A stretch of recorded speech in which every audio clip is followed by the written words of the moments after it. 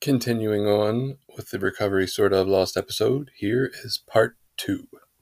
I'm a lazy boy, there's no doubt about it. Might take a miracle to get me started. I'm a lazy boy, there's no doubt about it. Might take a miracle to get me started. To get me started. To get me started again. To get me started. To get me started, son. You better get up. You better get up while you can. Son, you better get up. You better get up while you can. So, back before I found recovery, I looked at most of my life was living was about me getting the most that I want from whoever I want, and I didn't really care about how it affected people around me. My goal was to get what I needed, when I needed, how I needed, and I didn't see a purpose to feeling a greater good. What that left me with was this sense of feeling, or maybe it was combined with a feeling of being like alone and by myself and a lack of a dependence on any power greater than me. You know, I can figure it all out. I got all the answers. I'll get what I want. No one else is going to give me what I want. No one else is going to look out for me. In fact, everyone else is probably out to get me. They're probably trying to take advantage of me, so I'm going to take advantage of them first. You know, all this like fear, resentment, and anger-based living. When I came into recovery, they introduced this concept of like, no, you can't survive on your own. You need other people. You need the fellowship. You need a higher power. You need all these things greater than you, or else you'll self-destruct, which up to that point had been most of my life. That's what I had done. I had self-destructed. My best thinking had wrecked my life. So I came into the fellowship, got involved in service. In the beginning, it was really easy to be humble because I fucking had nothing and was a drug addict and all these other things.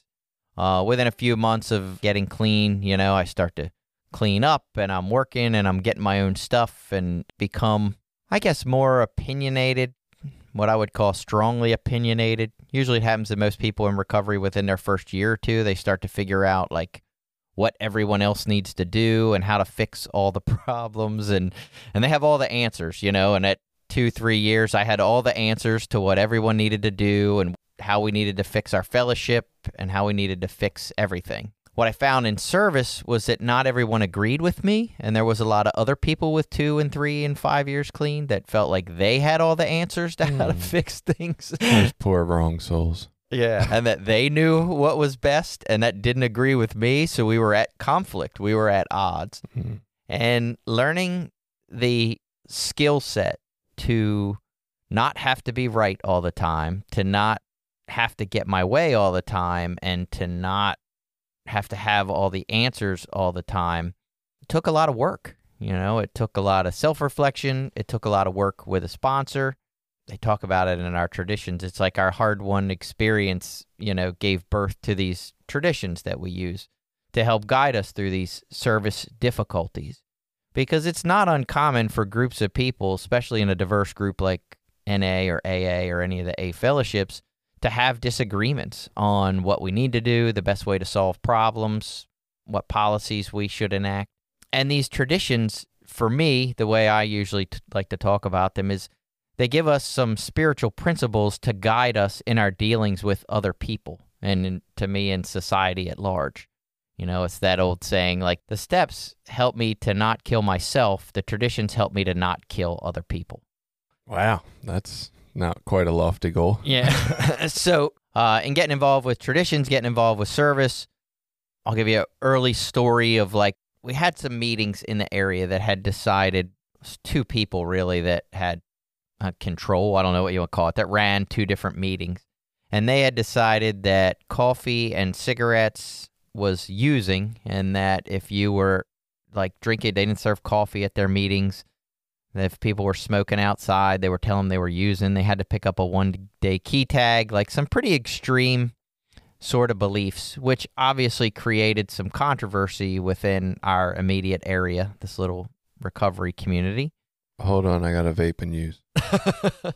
And, you know, there was some other sort of controversy with this couple. They were doing some H&I meetings where they were taking this sort of message into facilities that, yeah, and They weren't taking other people in with them. It was just them two. It was a man and a woman. They were just going in themselves. It just got weird. It got pretty heated and controversial in the area of like, what do you do about this? How do we fix this problem? So I got involved with a ad hoc committee, which is just a group of people that decide to meet on a subject. So we got involved and we started talking about what should we do about this? Should we take these meetings off our meeting schedule? Should we try to shut it down and stuff, which I don't even know, How do you shut down? Yeah, so that was a lot of the questions that we were trying to come up with. What do we do? How do we handle this with these facilities that these members are going into, saying they represent, Narcotics Anonymous? Like what? So these are all questions that had come up, and we weren't sure how to deal with them. So we got involved with an ad hoc committee. Do you take like 20 experienced NA members to the church at the same time every week and just take over the meeting? Or do you like peacefully, lovingly be Martin Luther King and like calmly love them into, that's interesting. I want to take over a meeting now just to see how it works. So that is what people tried at first. That didn't go over well. The Martin Luther King version? No, the going and trying to take over the meeting with 20 people. I think there was some violence that happened as a result of that. Yeah. I mean, and this, I don't mean this to sound too derogatory. The guy specifically, I'm not so much the woman. She might have just been following along, but he had some mental health issues that, because in the beginning he was involved very heavily in the direct NA community and got along with people for a couple of years, and then all of a sudden started taking some more extreme views. I'm not sure exactly. So I got into recovery on the tail end of most of this. I knew who they were. I had met them at times through the years, but in any case, people went and tried to take over the meeting, and that didn't go well. There was violence, and there was confrontations and physical fights outside the meeting. Like, it was not good. He did not accept the outcome of group conscience. No. Well, just these other members that said they wanted to join, it was just like, well, no, you can't join. This is our meeting, and we're having it, and you can't be members, so your say doesn't matter. It's not an NA meeting anymore. That was the point of the ad hoc committee, was to try to figure all this out. Like, say, how do you deal with all those things that I just described? It was not a good situation. And to be 100% honest, I can't exactly even remember what things we had come up with as this ad hoc committee. But we came up with some ways, strategies we thought we should deal with this. I do remember one of them was take them off the meeting schedule and not even have those meetings on our schedule anymore.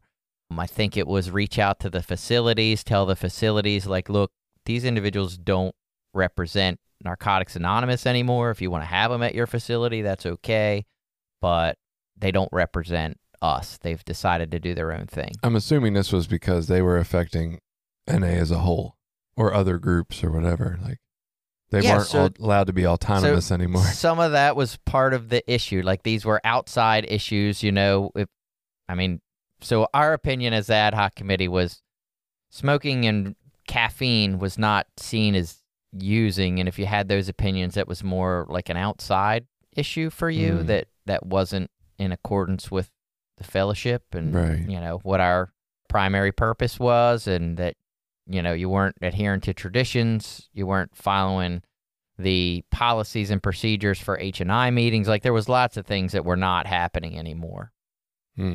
So for those reasons, it was not have them on the meeting schedule. And they weren't, they had stopped coming to area service and were getting their own literature and doing all that stuff anyway. So they were autonomous from our area. So they weren't at any of these meetings to participate in any of these discussions or conversations either. So long story short, the area voted on a bunch of these policies and basically voted, no, we're not going to do anything. We're just going to do nothing. Really? Yeah. That's shocking. And so at the time, I remember being pretty adamantly upset as a person with just a couple years clean. Like, I'm upset now. Yeah. How, would this affect new people coming in? And if I had come in with 60 or 90 days, like, would this run me off from meetings? Like, if this was one of the first couple of meetings that I went to, right? And I thought now NA tells you can't, have cigarettes or you can't drink coffee or, like, fuck, that's pretty extreme. Like, I don't know if I'm on. Anyway, I felt like they were really detrimental to the life-saving message of Narcotics Anonymous, and what they were doing didn't represent us. But the group's conscience was something different. And so that was one of my first, I don't know what you want to call it, like tough pills to swallow as far as like what I really thought and believed. And even now, I don't know that I feel that was the wrong approach. I still feel like there's an argument to be made that that could still be the right approach if a meeting did that tomorrow. Yeah, they weren't an NA meeting. As soon as they didn't allow members to join, they were no longer actually an NA meeting. Yeah. So they were just carrying around a label that was not true. And we contacted the World Service for some direction on that, and we got really a lot of nothing. I mean, we got some real vague, you know, like it's like the program. Yeah, unhelpful information from them as far as what we should do, leaving them on the schedule, or what we could do. And in essence, they told us there's really nothing you can do if a meeting shows up there and says they're a Narcotics Anonymous meeting.